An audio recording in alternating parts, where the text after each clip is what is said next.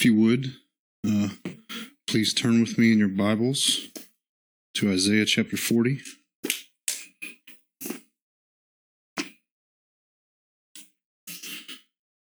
going to read beginning in verse 18. To whom then will you liken God? Or what likeness will you compare with him? As for the idol, a craftsman casts it. A goldsmith plates it with gold, and a silversmith fashions chains of silver.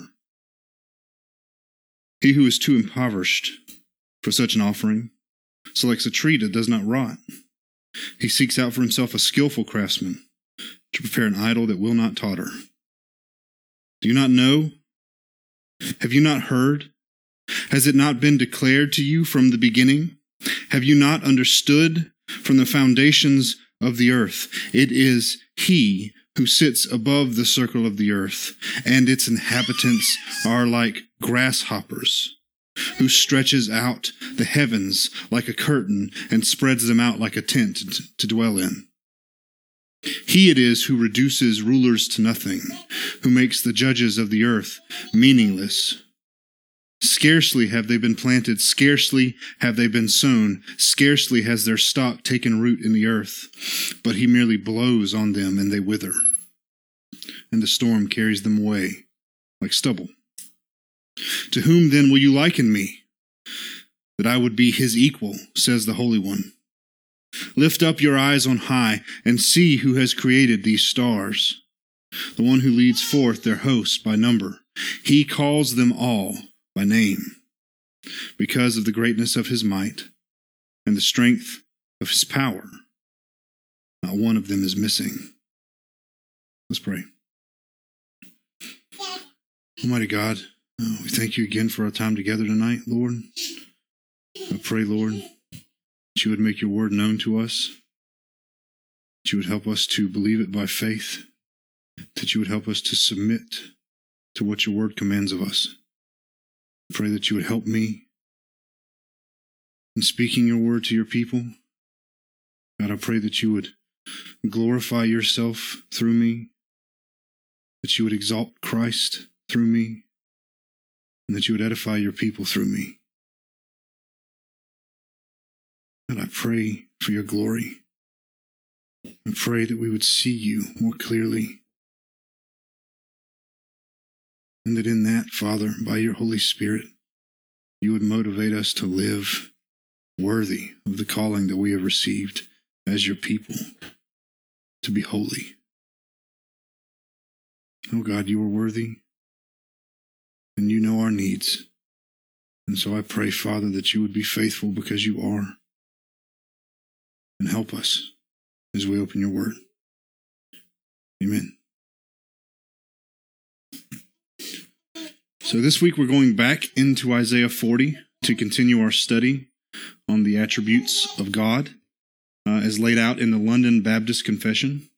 In setting up the context for the trial of the false gods, which is, I mentioned that's what these series of passages are. In setting up the context for the trial of false gods, I briefly mentioned last week that the main thrust of the following passages, beginning in verse 12 and proceeding from there, was that God is making the case for himself as a capable Savior. And I want to expand just a little more on that so that we can get even more context around what we're talking about, okay? If we look at the preceding verses, we see in verse 1 says, "Comfort, O comfort my people, says your God." Right? God wants to comfort his people. And in verse 2, "Speak kindly to Jerusalem and call out to her that her warfare has ended, that her iniquity has been removed, that she has received that she has received from the Lord's hand double for all her sins." Right? We see that Jerusalem's warfare will have ended and that her sins will have been paid for. Right? In verse 5, "Then the glory of the Lord will be revealed, and all flesh will see it together. For the mouth of the Lord has spoken. The glory of the Lord will be revealed, and all flesh will see it." Verse 8, "The grass withers, the flower fades, but the word of our God stands forever. Right? It shows that God's promises are sure because his word stands forever. Verses 10 and 11, right?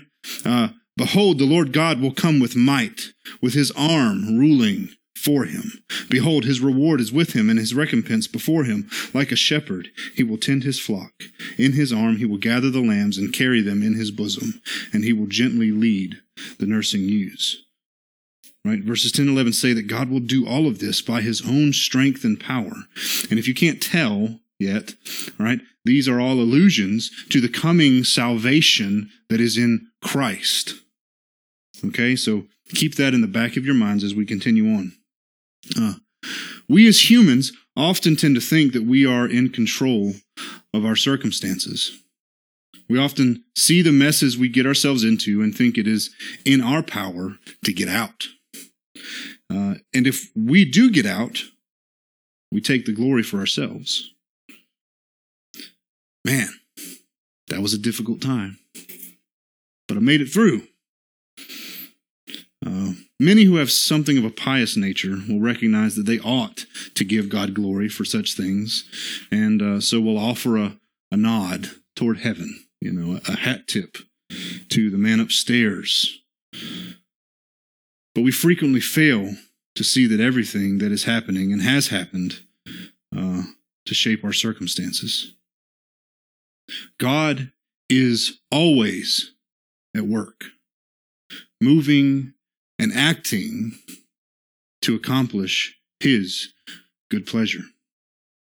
Israel is seen this way throughout Scripture, right? The entire book of Judges is one giant timeline of man goes his own way, right? And then man can't figure out how to save himself.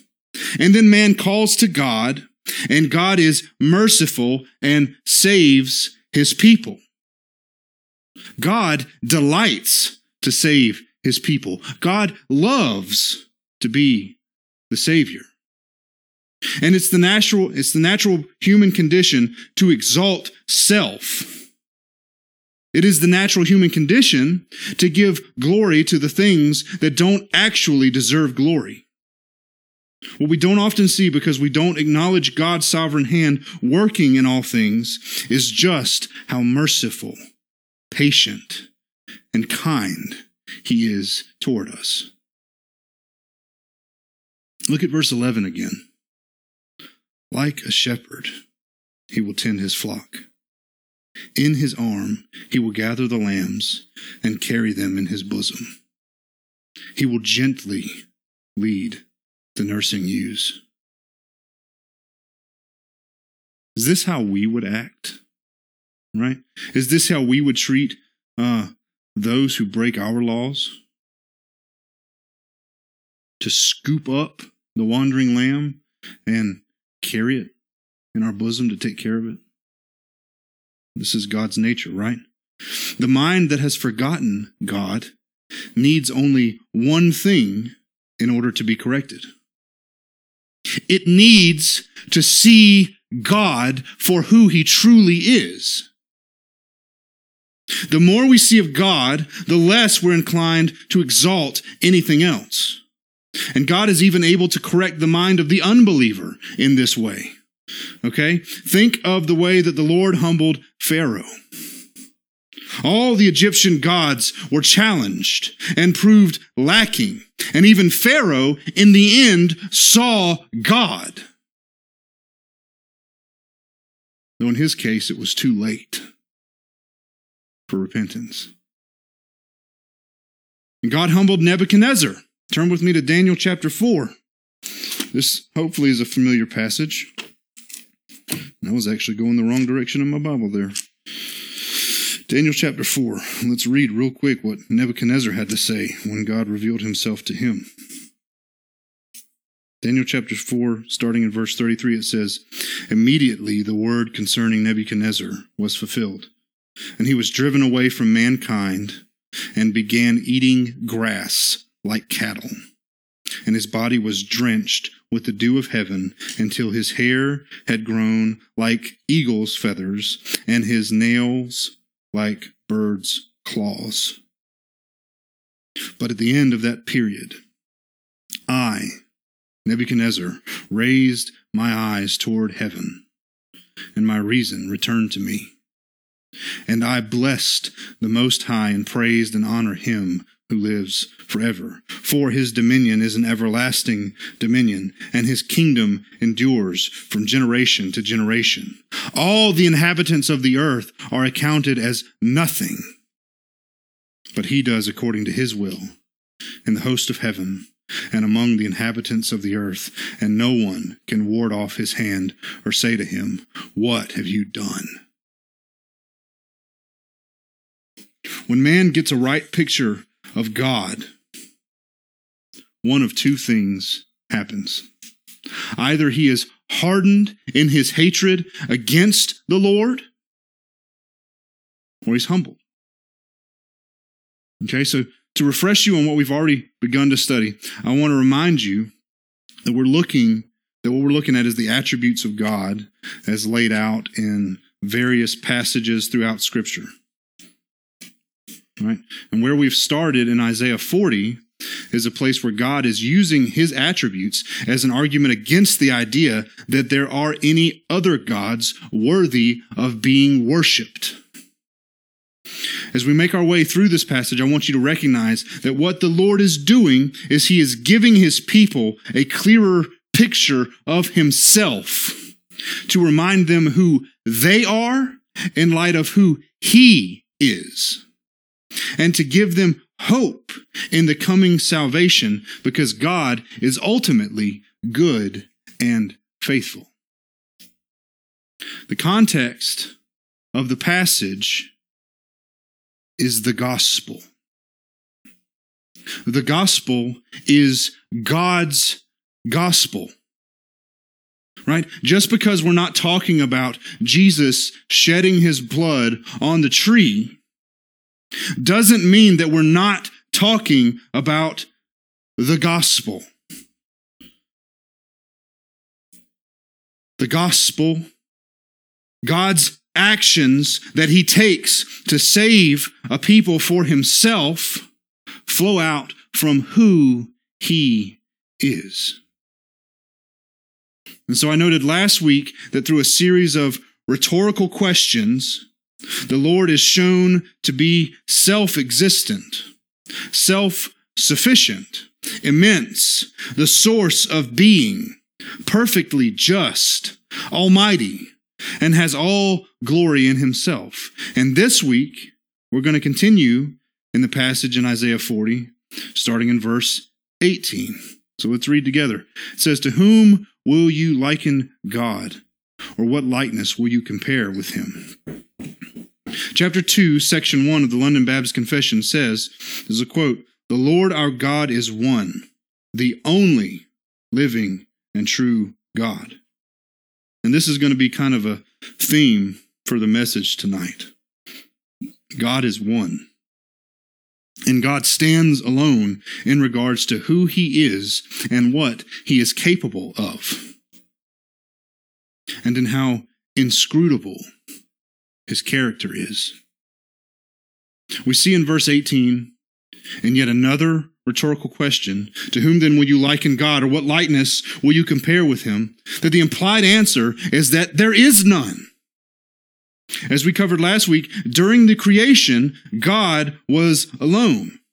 There was a time when the triune God of Scripture had not yet created anything, and so he was alone.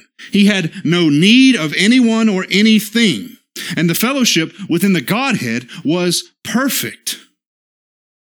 Okay? It lacked nothing. It needed nothing.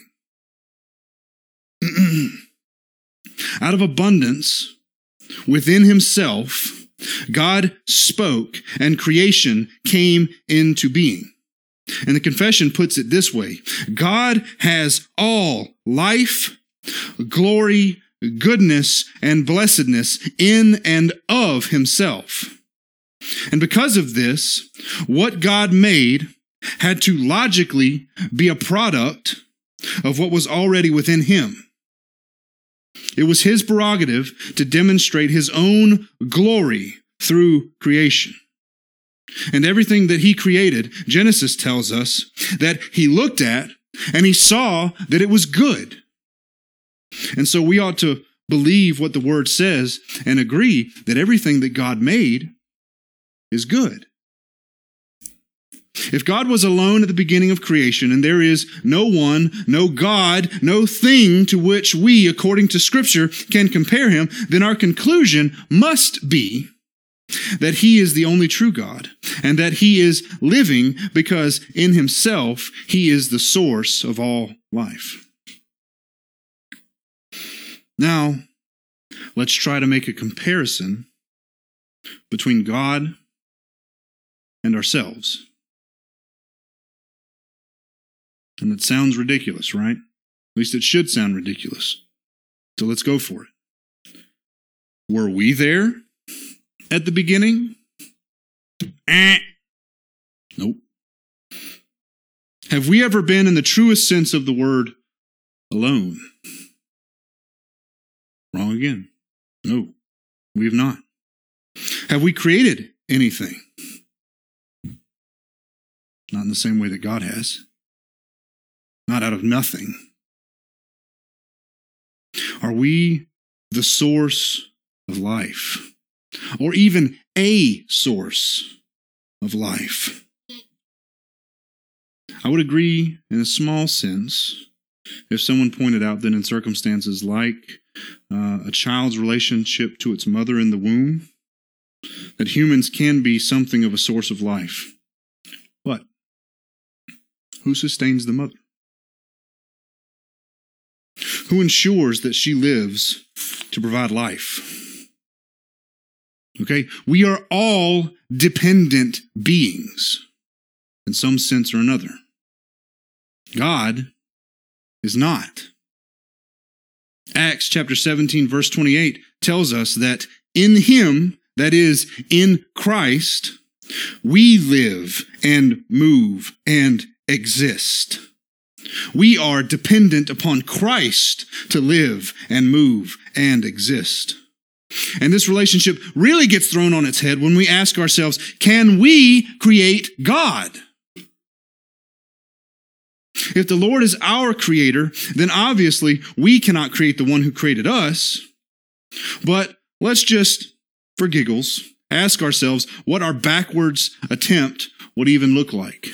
And so come from stage left, sauntering across the stage, verse 19. As for the idol, a craftsman casts it. A goldsmith plates it with gold, and a silversmith fashions chains of silver. And 20.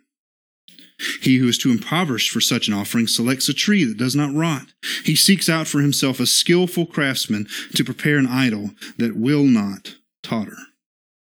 We can see in these verses that any gods we would seek to fashion are in no way like the God of the Bible.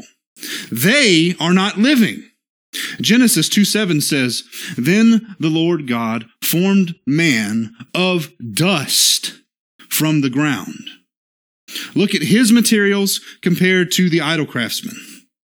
God uses dirt. Man uses wood and silver and gold and things that we would consider to be precious materials, right? They're valuable to us. And look at the value that we place in dirt, right? Would you rather have a dump truck load of gold or a dump truck load of dirt? And yet, God saw fit to make his most glorious creation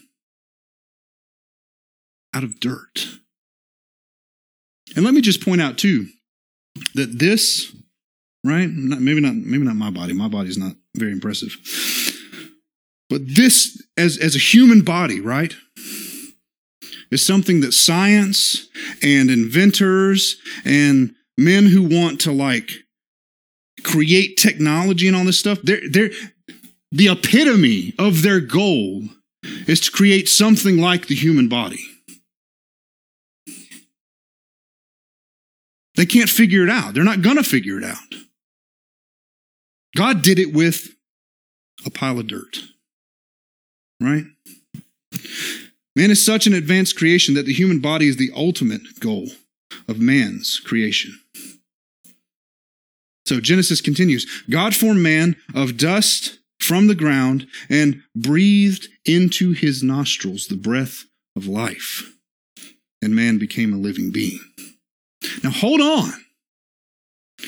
Do any of you, do any of us possess this ability to breathe the breath of life into something such that it becomes a living being? I'd love to have been in the room if an idol maker fashioned, right? If he finished sculpting and shaping his craft and then looked at it and decided, oh, maybe I'll just blow on you, right? That idol maker's insane. He's insane. What a ridiculous image. But God takes dirt and shapes it into a man and literally breathes into his nostrils, and the dirt comes alive. Man imagines that he can take a piece of wood and some precious metals and create a God that is then worthy to be worshipped. He even has to secure it so that it won't fall over. Right? Let's look at an example of this. 1 Samuel chapter 5.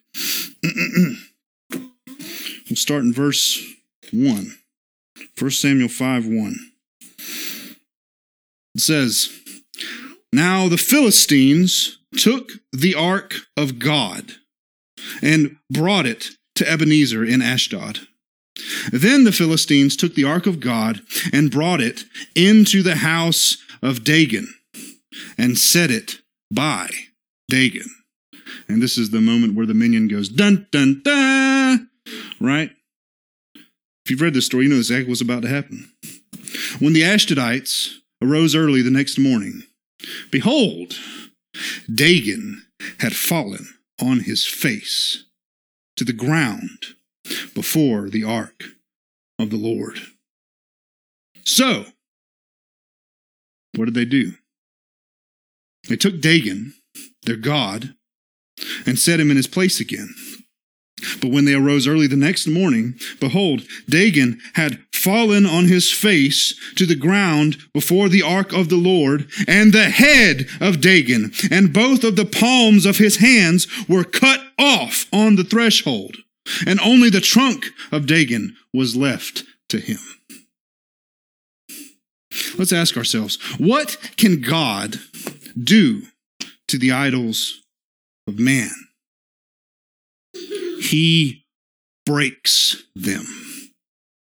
Nothing that man creates is living. Nothing that man creates has being by virtue of our having fashioned it.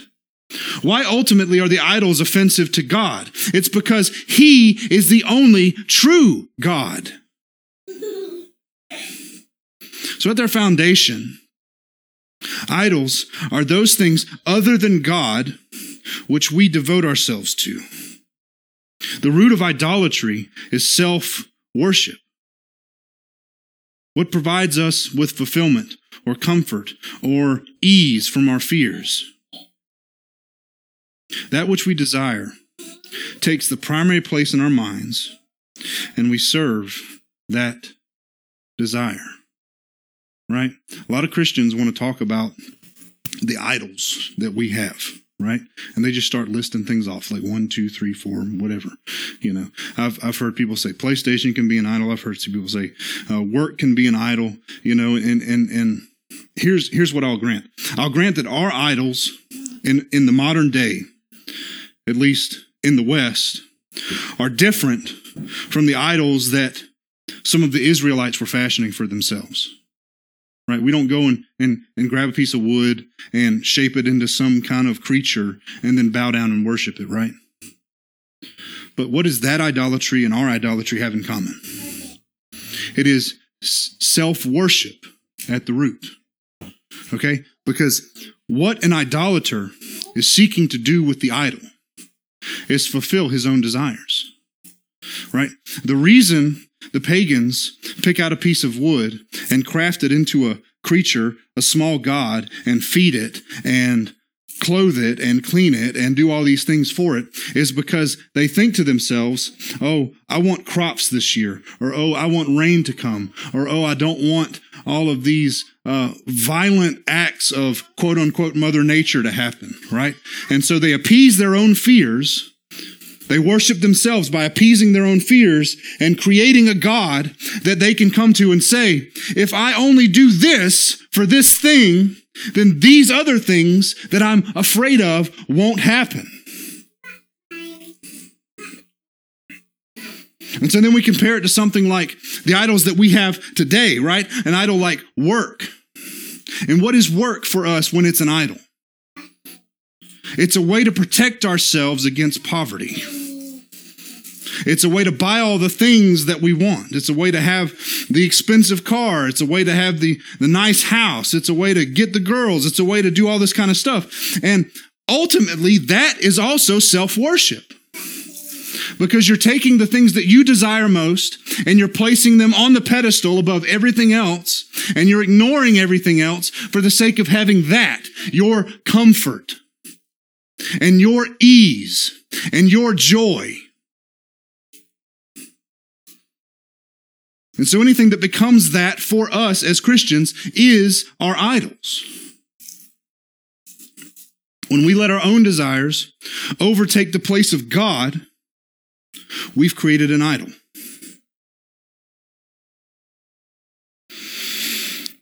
Moving on, verse 21. Do you not know? Have you not heard? Has it not been declared to you from the beginning? Have you not understood from the foundations of the earth? The questions in verse 21, I believe are intended to provoke a sense of guilt in the hearer. Do you know? The implication, you should know. Have you not heard? Implication, I have made sure that you've heard. Has it not been declared to you from the beginning? Implication, God has poured forth knowledge and declared the truth of God. Excuse me. Implication, creation has poured forth knowledge and declared the truth of God. Have you not understood from the foundations of the earth? Implication, I have made my truth clear from the very beginning. So, Romans chapter 1, we've read it often, right? Since the creation of the world, his invisible attributes, his eternal power and divine nature have been clearly seen, being understood through what has been made, so that they are without excuse. Man cannot plead ignorance when it comes to the truth about who God is. And we of all people cannot plead ignorance. We are not among the pagan, unreached peoples of the world.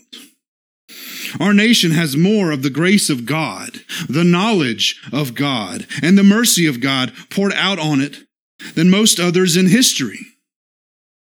We are a people who know God. And of course, to know him salvifically is a work of his grace alone through the gift of faith, but we are a people who know God.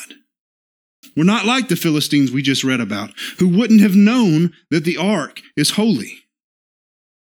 We sit in church Sunday after Sunday and listen to sermon after sermon. So we cannot claim, we do not know, we have not heard, and it hasn't been declared to us who God is. Verse 22, it is he who sits above the circle of the earth, and its inhabitants are like grasshoppers, who stretches out the heavens like a curtain and spreads them out like a tent to dwell in. Again, here we see the immensity of God. By saying that the Lord sits above the circle of the earth, it shows that God's view of the earth is such that his sight encompasses its entirety. The confession says, in his sight, everything is open and visible. So when we see satellite photos looking back at the earth, what do we see? We see a circle, right? God sees all of the earth. There is nothing hidden from his sight. There is nothing that can hide in darkness where his light cannot penetrate. And the writer here also compares earth's inhabitants to grasshoppers, right? What effort would it take for us to stomp a grasshopper? You remember last week I used the example of an ant. All I got to do is shift my weight. Well, the same thing with a grasshopper, right? God looks down, sees grasshoppers. That's what he sees. In the same way that we barely notice things like grasshoppers because they're so small, God looks at us as if we were insects. There is no reason for God to fear us. There is no reason for God to panic because we rage against him. Can you imagine a grasshopper rebellion? Right? Like, what does that look like? All the grasshoppers just start hop, hop, hop. Raid, you know. I mean, this is the picture, right? We are no cause for concern to God. It says he stretches out the heavens like a tent. And this reminds us of the Exodus. When Israel was forced to wander in the wilderness, they dwelt in tents that they had to move from place to place and pitch and tear down.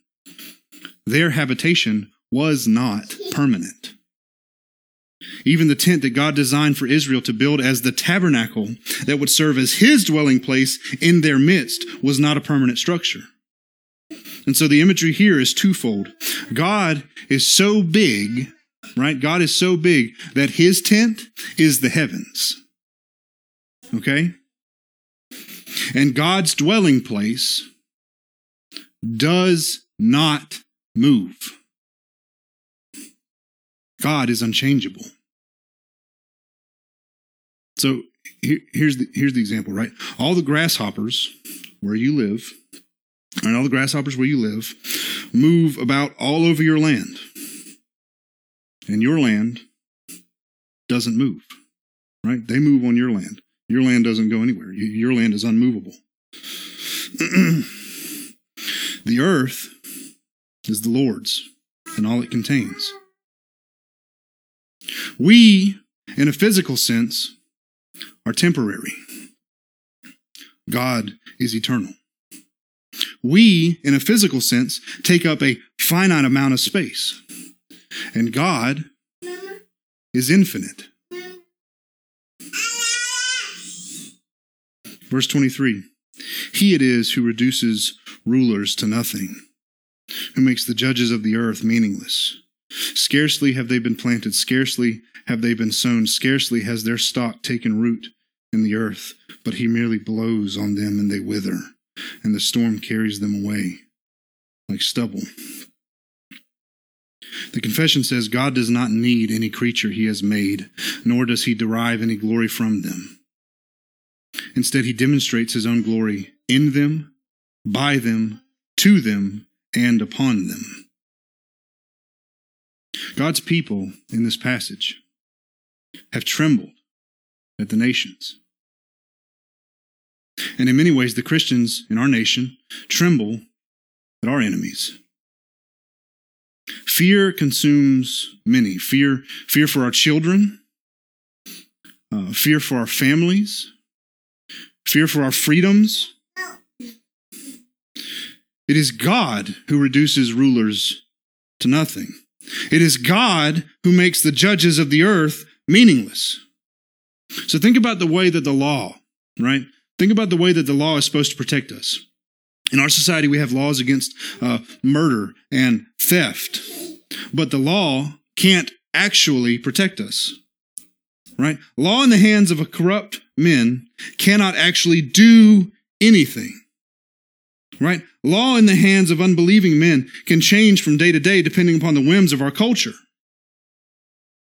Okay, the law can't actually, like, if someone breaks into your house in the middle of the night, he's going to steal something, or he's going to hold a gun to somebody's head and, like, kill and commit murder, right? The law, I guess, and maybe unless you have, like, the code of law as a book sitting on your face, like, maybe that'll protect you. I don't know. But, like, the law, the code is not actually protecting you. It's not actually going to do anything to someone who's determined to break the law.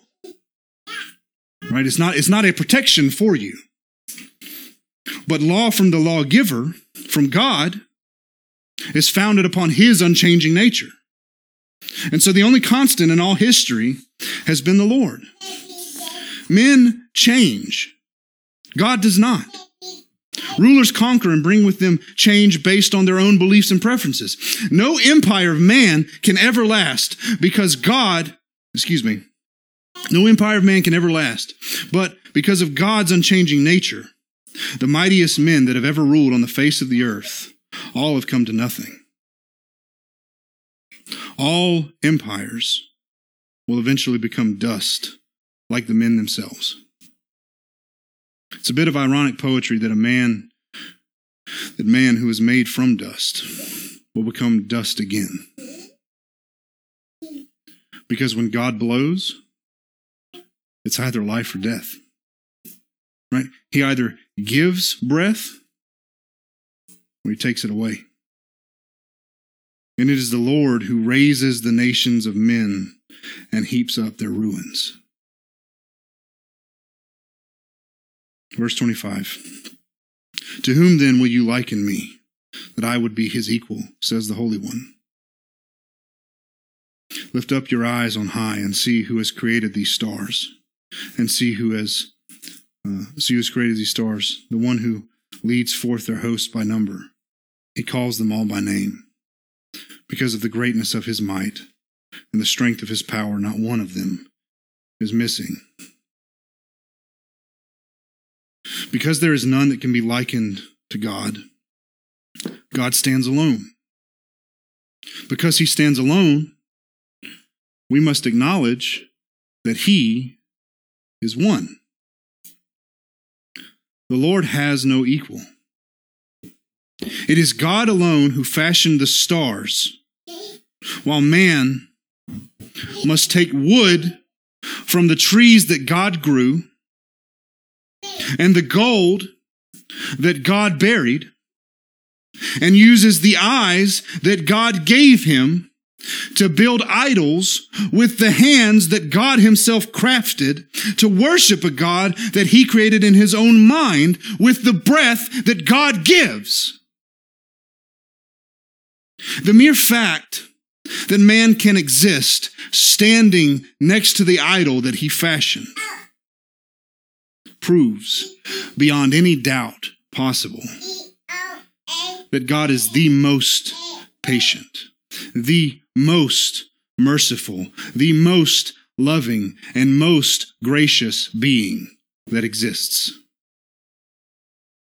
Verse 26 commands God's people to lift up their eyes and see who created the stars, to see the one who leads their hosts by number and knows all their names. And in Scripture, oftentimes, celestial bodies represents nations and peoples. Right? These stars represent that God's knowledge is infinite. When we look to the heavens, what do we see? Right? So now the roles are reversed, right? God looks down, he sees grasshoppers. What do we see when we look up? What do we see when we look to the heavens? When we look to the heavens, we see a universe that is known completely by God. We see a creation where every gas giant, right, every star, and every speck of dust is known and accounted for. We serve the God who knows every hair of our head and the name of the farthest star in the farthest galaxy. And what we also see in verse 26 is the Lord of hosts, who not only commands and sovereignly decrees every move of every army in history, but the one who commands the very stars. It's as if God is saying, you think your army is big? Look at mine. And all of this by the greatness of his might and the strength of his power. To whom will you liken God? There is none like him. So now I want to bring it full circle. Earlier I mentioned that when man gets a right picture of God, he is either hardened in his hatred of him or he's humbled. For those upon whom the Lord has set his affection, the result is always that we are humbled. And this reminds us of just how great is the mercy and grace of God to save an often idolatrous and often disobedient people through the sacrifice of one who was never idolatrous, who was never disobedient. It's difficult for our minds to consider things like the immensity of God or that God is infinite and eternal. What's even more difficult than to understand that is to understand how a God with such power and majesty and awe could stoop to take up the helpless, wandering lamb in his arms, all because this perfect and glorious God simply loves us. That is his glory, to save an unworthy people by the power of his might and the strength of his arm, to his glory alone. So what? What does all this mean? I was listening to a podcast by Steve Lawson, and Jeff Durbin's pretty fond of this phrase, so what, right? And they both tend to say and think at the end of every sermon should be a so what, and I'm guilty of not giving a so what at the end of all my sermons. But, we've looked at all this stuff here tonight, and so what? So what does all this mean? So what? I'm going to propose 3 things that this picture of God should do for us, should do to us, right? Number 1 is it should give us a greater fear of the Lord. Paul Washer puts it this way. He says, you look at God who commands the mountains to be lifted up and the valleys to be cast down, and then he tells the sea, you're going to come this far and you're not going to come any further. And he tells the stars where to go and how to move. And they all bow down and obey and worship. Yes, God. But then God looks at us and says, here's what I want from you. And we say, no.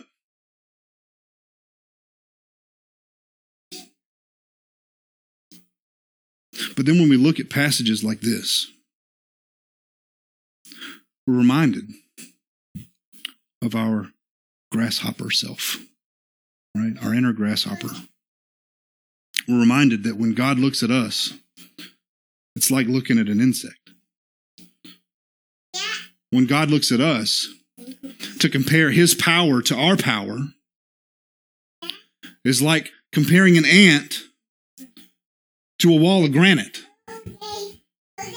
The wall of granite doesn't move. The ant doesn't have power to move the wall of granite. We're the ant. And so when we consider this God who says he expects us to be this way, who expects us to be obedient to his word, we have to remember who he is. We have to remember that he's the one who's in control of all things. He's the one who commands the armies. He's the one who commands the plagues. He's the one who commands all things. The scripture says that the fear of the Lord is the beginning of wisdom. And so we don't look up to our Heavenly Father and think, oh, I'm so terrified. Oh, I'm so afraid that I'm just not going to move. That's not what the fear of the Lord does for us, right? The fear of the Lord is to look at God and see with the wisp of his breath, we can crumble to dust. Second thing that all of this should do to us, should remind us of, we should have a greater thankfulness to the Lord. Right? So we've looked at God describing who he is and how he is. And then we've also looked at man's tendency to create idols for himself, right? And even talked about some of the idols that we can have. And we're reminded that God is the one who stoops down to pick up the wandering sheep, right? He's the one who takes up the lamb in his arms and carries him back and cares for him.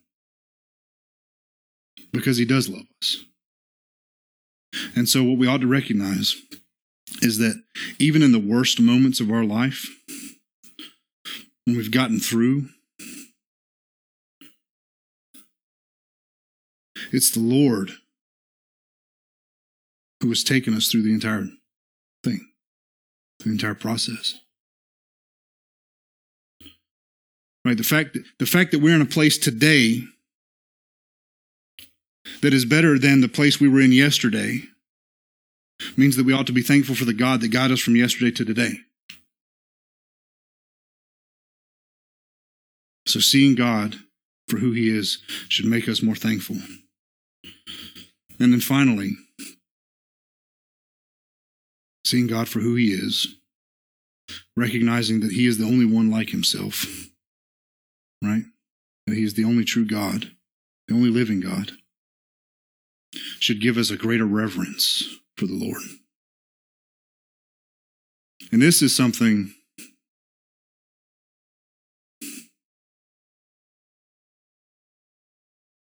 sometimes I think that in Western culture, in like American culture, this is one of our greatest failures, right? Like being reverent towards the Lord. Because, we laugh at things that God hates.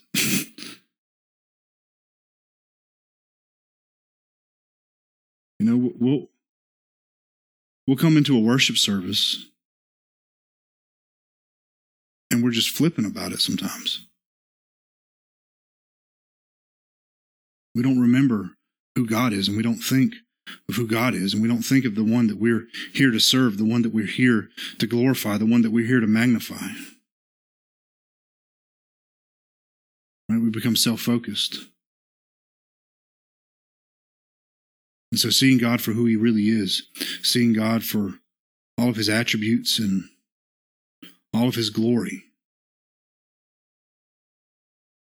should remind us that in any time that we're praying or worshiping or working or doing whatever it is that we're doing, right? Like, God's not just the song in the background.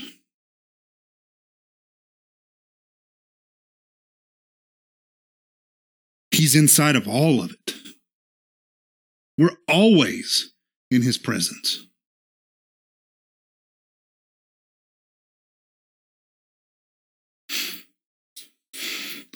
Let's pray. Almighty God, I thank you again for this night, Lord.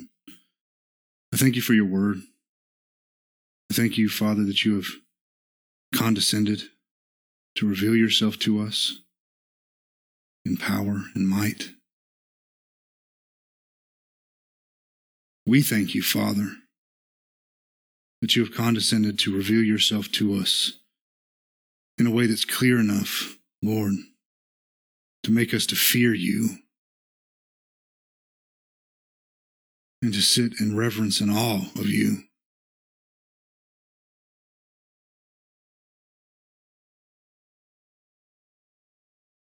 Oh God, your glory is more than we can comprehend. Your majesty, your infinity is more than we can understand. God, you're too much for our minds to comprehend. You are incomprehensible to us, Father.